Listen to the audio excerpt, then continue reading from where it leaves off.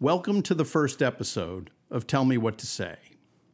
This begins a series of conversations about conversation. The guests will be people from all walks of life, from medicine to entertainment, from spirituality to fashion, from public service, politics, and education, to name a few. Our guest today is the Chief Operating Officer of one of the most valuable companies in the world. She is a two-time New York Times bestselling author and a world-renowned thought leader on life in the workplace. In our talk, which was recorded recently at Facebook headquarters, we touch on a variety of issues, ranging from the dynamics of giving and receiving feedback at work and at home, at the power of language to deplete or enhance people. And we walk into some very difficult territory of talking about the death of her husband, Dave, and the enormous lessons she has taken and shared from that tragic loss.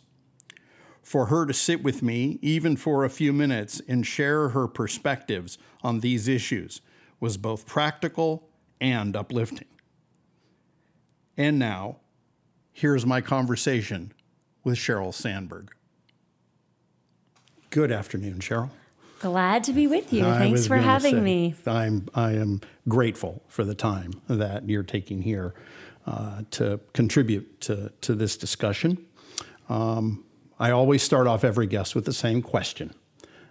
And there's a method behind the madness, but I always find the answers very interesting.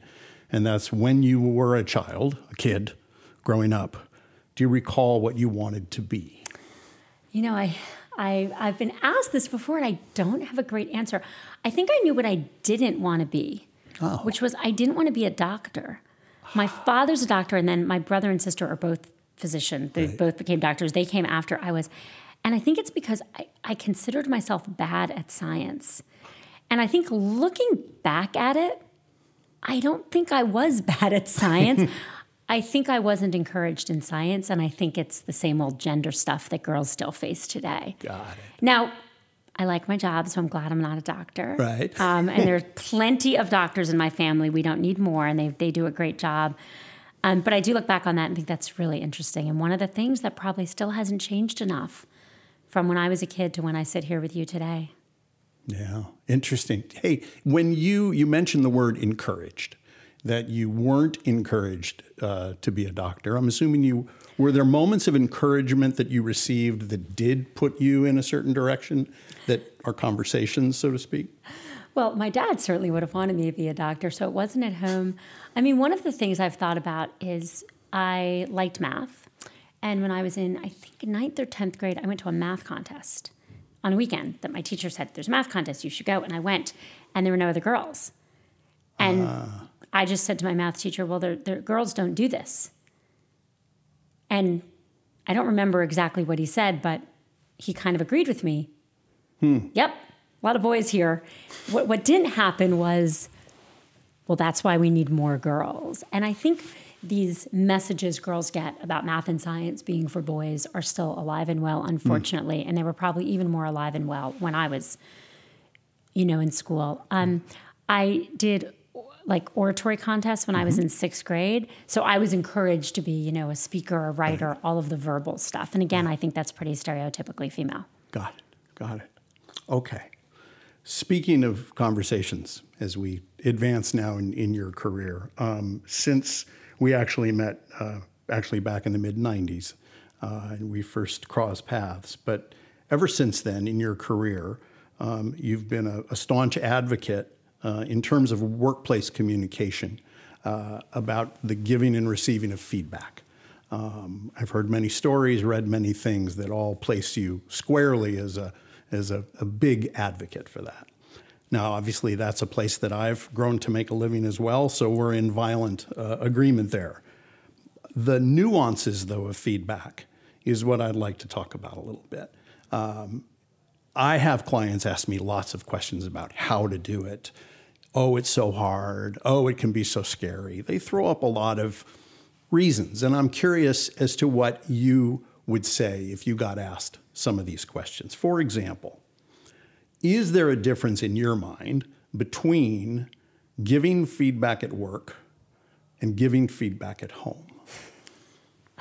Well, it's fun to have this conversation with you because I think you were one of the first people who ever did kind of a 360 review on me. I was at McKinsey. I was a young associate. I just graduated from business school. And I had a job before business school for 2 years, but there wasn't really a formal review process. And this was like the first feedback I got.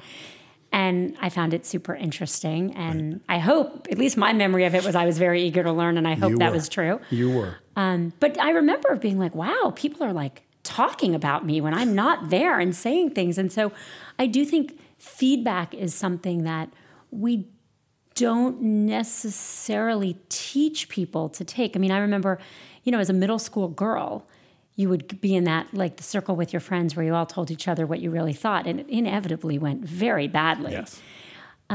I've tried to do better with my kids. So my daughter and I took a Girls Leadership Institute workshop, which I highly recommend to anyone who can find one in their area. You can go online and find it. But it's actually about teaching girls to talk to the other girls. Right. And be leaders. And it really is, they don't use the word feedback because it's for elementary school girls. And I think they do middle school and high school too. But it is, when you're angry at a friend, don't text. Don't tell the other girl that you're angry at the first girl. Tell her. Learn to speak your mind. Learn to say how you feel. Not you did something wrong, right? Think about an elementary school child giving feedback. Right. Not, you did something wrong, but I felt bad when you did X. So I've certainly tried to do it. My mom was pretty incredible at this. Even as very young children, she taught my brother and sister and I to what she called mirror. What mirror means, and I do it with my kids, I have since they were very young, is, you took my ball. And then the other kid has to say, I hear that you're upset because you think I took your ball. You have to repeat back before you can say, actually, I didn't take the ball at all. It fell across the room. But the idea of being able to really listen actively.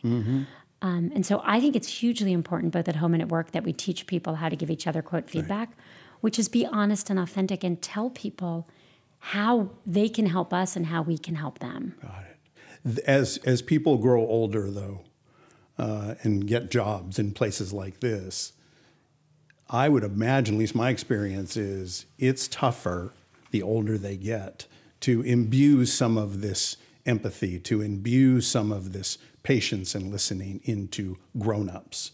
Do you find that to be the experience, or do you apply mirror here at where you work or anywhere as you go around? Well, it is hard, and I think we have a responsibility to our children, to kids, to make sure they haven't always only been pat on the back.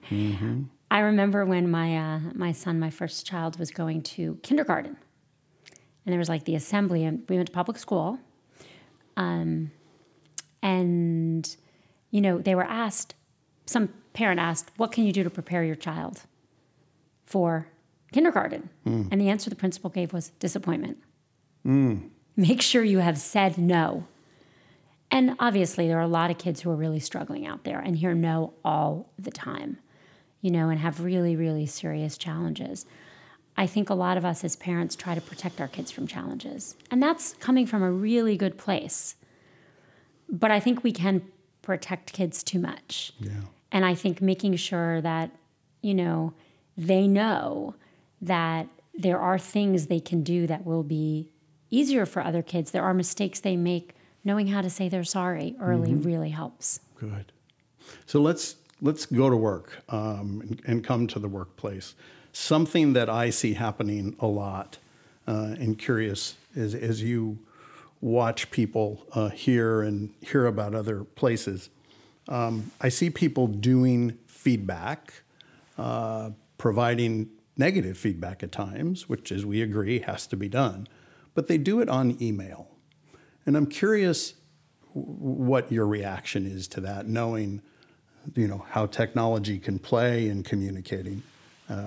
But what's your reaction to people who do that? Well, I can tell from the tone of your voice that this is probably not something you're recommending. Thank you. I was trying to be more subtle than that. But I would say that the most important thing about feedback is that it's real time and pretty constant. And so I'm sure it is a better idea, and that's what you teach people, to do it in person, make sure it's nuanced, and email can be, I'm sure, a bad idea. I know email, I tell people all the time, if you're angry, don't email. Got it. I still think email feedback quickly is probably better than no feedback. Because the most important thing about feedback cycles at work, in my view, is that you need examples. That one of the things people do is they wait till the 6-month or 1-year performance review cycle. They give performance on their peers and they say, he can be difficult to work with. Okay, well, give the person an example. Well, I don't want to give the person an example because it will, show who I am. The problem is absent an example when you say to someone, you're difficult to work with. Right. Even if the person's completely open to it, they say, great, how? Well, I can't tell you. Right. And so what really helps all of us improve is when it is real time. Right. Real time. And so I'm sure email is not always the best idea, but I'm going to argue that real time is more important than the form. Because it certainly can start real time, but even. I'm just wondering what the person does once they read the email. Do they then email back? But that is a slippery slope, you'd agree. You'd want to have a conversation Conversations, about it pretty soon. Conversations are better. The thing about feedback is the more you do it, and the less of a big deal it is. Right. So if no one ever gives anyone negative feedback or constructive criticism or suggestions for improvement, the day you do it, it's the hugest deal in the world, and you're sitting on the edge of your chair for your performance review. Exactly. But if it's constant, and if it is positive and negative. Both. Hey, you did a great job in that meeting. And then the next time, I thought you missed this point. Right. It becomes something that's expected and much less of a big deal. Yep. So what I've tried to do at Facebook, and we're still working at it, I think this is always a work in progress, is make hard conversations part of the conversation we have on a regular basis. Got it. You just answered the third nuance, because I was really wondering, because everyone comes to me and says, it's really hard where we work to be able to give my boss feedback. And you just explained one very good tactic to be able to create an environment where feedback flows upward. But that is probably the number one question I get. How am I supposed to give my boss, terrible word, male or female, but how am I supposed to give my boss feedback? I'm going to get in trouble. People are worried they're going to get fired if they speak up. And really, it is up to leadership. Great leaders are looking for feedback. Great managers are looking for feedback. So really, my answer is your boss should be asking for it. The problem is, as you and I both know, everyone's boss isn't asking for it. Right. So the question is, how do you open up that conversation? A couple of thoughts. One is asking for feedback yourself is one way of opening up a feedback conversation. A good boss, a good leader, will always ask for feedback as well. If I give you feedback, now, again, not everyone's going to do that. But sentences like, I want to make sure we can work together as productively as possible. I want to help your team. If it's your boss, I want to help as much as possible. I really would like some feedback on you on how I can do better. And if it's okay, I'd like to share some thoughts I have on ways we can work together better to kind of warm it up. Hopefully the person will say yes. The way you say it, you're mean to me, that's accusatory and nonspecific. Right. But, it hurt my feelings when you said this yesterday. That doesn't accuse them of doing anything. You're explaining how you feel, and it's in this specific. Got it. And I'm not saying it's going to work on every boss. No. But it's going to work better than you're mean to me. Exactly. No, none of this work. People always ask me, well, if I try this and it doesn't go well, what do I do? And I say, well, the challenge is you're entering into the conversation assuming it's not going to go well. But what if it does go well? Just change the question. It helps open you up a little bit to more possibility. But most people are not that optimistic at times going into feedback sessions. But off of feedback for a second, let me go on to another one. In all the years that you've done what you've done, what's the hardest thing for you to learn, that you've had to learn, about being better at conversation? For me, it's to slow down. If I'm going to make a mistake today, I'm going to go too fast. I'm going to say too much. I think knowing the error of the direction of your errors is actually really important. I don't know anyone who half the time says too little and half the time says too much. Right. I know a ton of people who say too little, and I know a ton of people who say too much. I put myself in the say too much camp. Yep. If I mess up today, I'll be too direct, say too much. I don't know anyone who goes too slow half the time and too quickly the other half. Right. I know a whole bunch of people that move too slowly and a whole bunch of people who move too quickly. I'm going to move too quickly. You're going to go too fast. You know, I tell people there are some people I've worked with, both men and women, but often women, who their voice literally isn't loud enough in a room. And I have said to them, in order to have the right volume, you're going to feel like you're screaming. Mm-hmm. Your goal is to get someone to tell you you're too loud. That's right. Never happens. But by striving for too loud, they're going to get to the right volume. Mm-hmm. You know, every so often, and really not that frequently, someone will say to me, I wish you had spoken up more in that meeting. Really? Very infrequently. But when it happens, I'm like, victory. I was going to say. I think knowing the direction of your errors and trying to overcorrect often gets us to the middle. Got it. I was, in one of the previous podcasts, I interviewed Atul Gawande about his book, The Checklist Manifesto. And he noted that the research that has changed surgical outcomes has been for those surgical teams to, in essence, pause and to check with each other in a slower way, to use your word. I'm curious, as you look around these halls and you think about the places you watch, you said you have slow and you have fast. Could most of these workplaces you're familiar with, if you had to lean one way or another, is it slow down or is it speed up? I think for most companies, it's speed up. And Mark and I are very focused on keeping Facebook fast. I'm sure there are, and I'm sure I could think of some examples of companies that failed by moving too quickly. I'm sure there are those. Mm-hmm. Mm-hmm. I got to say it's 10-1 on companies that failed by moving too slowly. Right? I mean, I think usually companies move too slowly. And they're, it's the classic innovator's dilemma. They're usually afraid of cannibalizing or disrupting their current business. Mm-hmm. Mm-hmm. And that's always a mistake. Got it. Well, obviously well familiar with your work, both your work and your foundation's work on Option B and on Lean In. As I was thinking about those two undertakings that you've led, it struck me that as those are going to have impact, both now and in the future, it's going to be as a result of thousands, I think, of conversations that take place first in the listener's head, the person who's taking in the concepts, and then, like in your Lean In circles and beyond, the conversations that are created to discuss the concepts and the findings. So it's all going to be driven by conversations. I would ask you, as you look over the success that the organization has had, what do you aspire to in terms of all of those conversations? What would you like to make sure that people do and don't do as they talk to each other about these very challenging concepts? Oh my God, it's such a good question. I think what you're talking about really is at the heart end of my philanthropic work, which is many different things, but for this example, really Lean In and Option B, and conversations at the heart of both of them. So with Lean In, what I thought was missing was the actual honest conversation in the world that we didn't have enough female leaders. Mm-hmm. Female leadership was a trend that had increased for decades and really came to a standstill a little over 10 years ago. And I walked onto a TED stage and said, the world is overwhelmingly run by men. And you could hear the audience gasp. And the audience was the TED Women's Conference. They were pretty attuned to that. But when you say the world is overwhelmingly run by men, that's something we needed to face. And I don't know if we were facing a while ago, which is part of why I felt very strongly about writing Lean In and starting the leanin.org foundation. We are not comfortable with ambition in women. Ambitious is a positive term for a man. He's ambitious.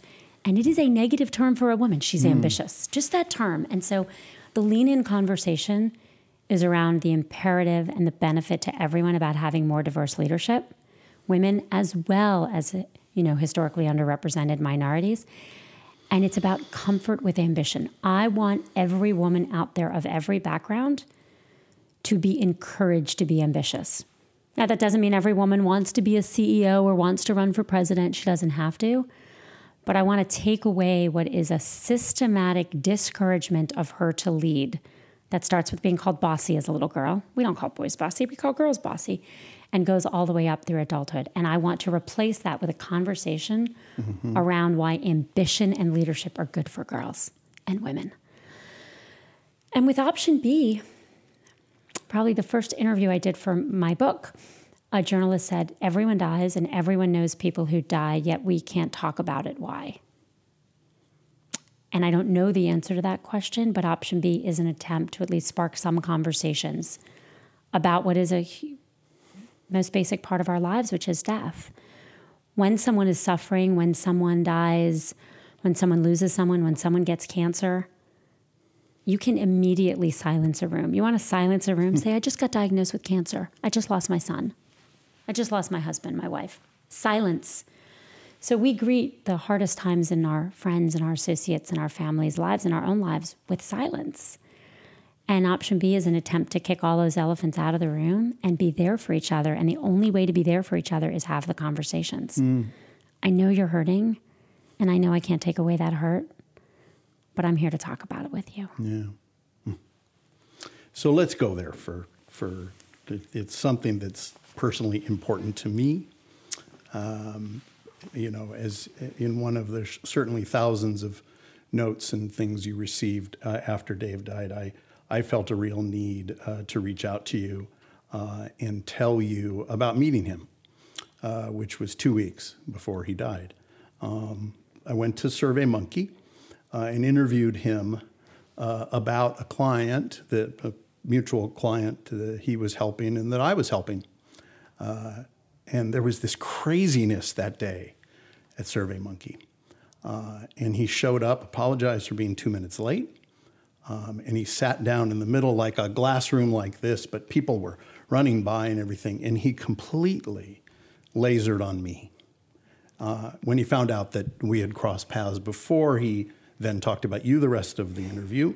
But when he passed, I felt the only way to let you know how I felt was how it felt to meet him. So I ask you this. I thought about this one a lot. You have talked extensively about the difficult and awkward conversations that have taken place with people as they come to you and this notion of what they could say. What have you learned most in general about communicating and connecting with people? What have you tried to do, other than obviously put out this amazing book with Dr. Grant, that you think will be enough going forward for people, like Dave obviously cared about a lot? Well, there's no one answer for anyone, but what I learned in losing Dave was just how often I had gotten it wrong before by not acknowledging or by offering kind of generic help. I used to think that if something bad happened to someone, you say it the first time, I'm so sorry for your loss, but then you never mention it again because you're reminding them. Mm-hmm. You can't remind me Dave died. If you say to this day, years later, I'm sorry for your loss, I'm not like, damn, I forgot. Right? Oh, yeah. Of course I know that. My mind. Right. Right. And the person who has cancer next to you who's going through chemo this morning, she knows too. Mm. And so I think we have to not be afraid to acknowledge. I think I also learned that, and I used to do this all the time. Is there anything I can do? That's a kind offer. I meant it well, but what is the other person supposed to say? It shifts the burden to the person you're trying to help to think of something. Mm-hmm. There's this great story in my book I included of a colleague I have here, Dan Levy, and he and his wife were in the hospital for many months with a sick child. They eventually lost tragically. And a friend of his texted and said, I'm downstairs in the lobby for a hug for the next hour, whether you come down or not. Just show up. And then in the workforce, I always thought my role was to give people time off, and I really believe in that. I'm very proud of Facebook bereavement policies. I've been talking to other companies about extending theirs. I'm proud of our maternity, paternity, family leave policies, all of this. But so we have to give people time off. But encouragement's also helpful because after Dave died and I came back to work, when people said to me, I thought I couldn't concentrate. Of course I couldn't concentrate. And they would say, well, of course you can't concentrate with all you're going through. That was further proof that I couldn't do my job. And so when someone said to me, and Mark did this, I think you made a good point today. That was so reassuring. So counterintuitively, not just offering them time off, which is still really important, but if they choose to be at work and they need to be at work, because sometimes, all of it was horrible, but work was way better than home. Yeah. Once my kids were back at school, thank God for me, I had somewhere to go, because sitting in my kitchen waiting for him to walk in was just brutal. Right. And the office was brutal, but less so, because I didn't have as many memories of him here. Right. But having encouragement, hey, you're still contributing, was really helpful. Yeah. I've heard on other podcasts this whole notion of how you learn to deal with it, and some of it from your spiritual and Jewish upbringing. I was thinking about that as we begin to conclude here.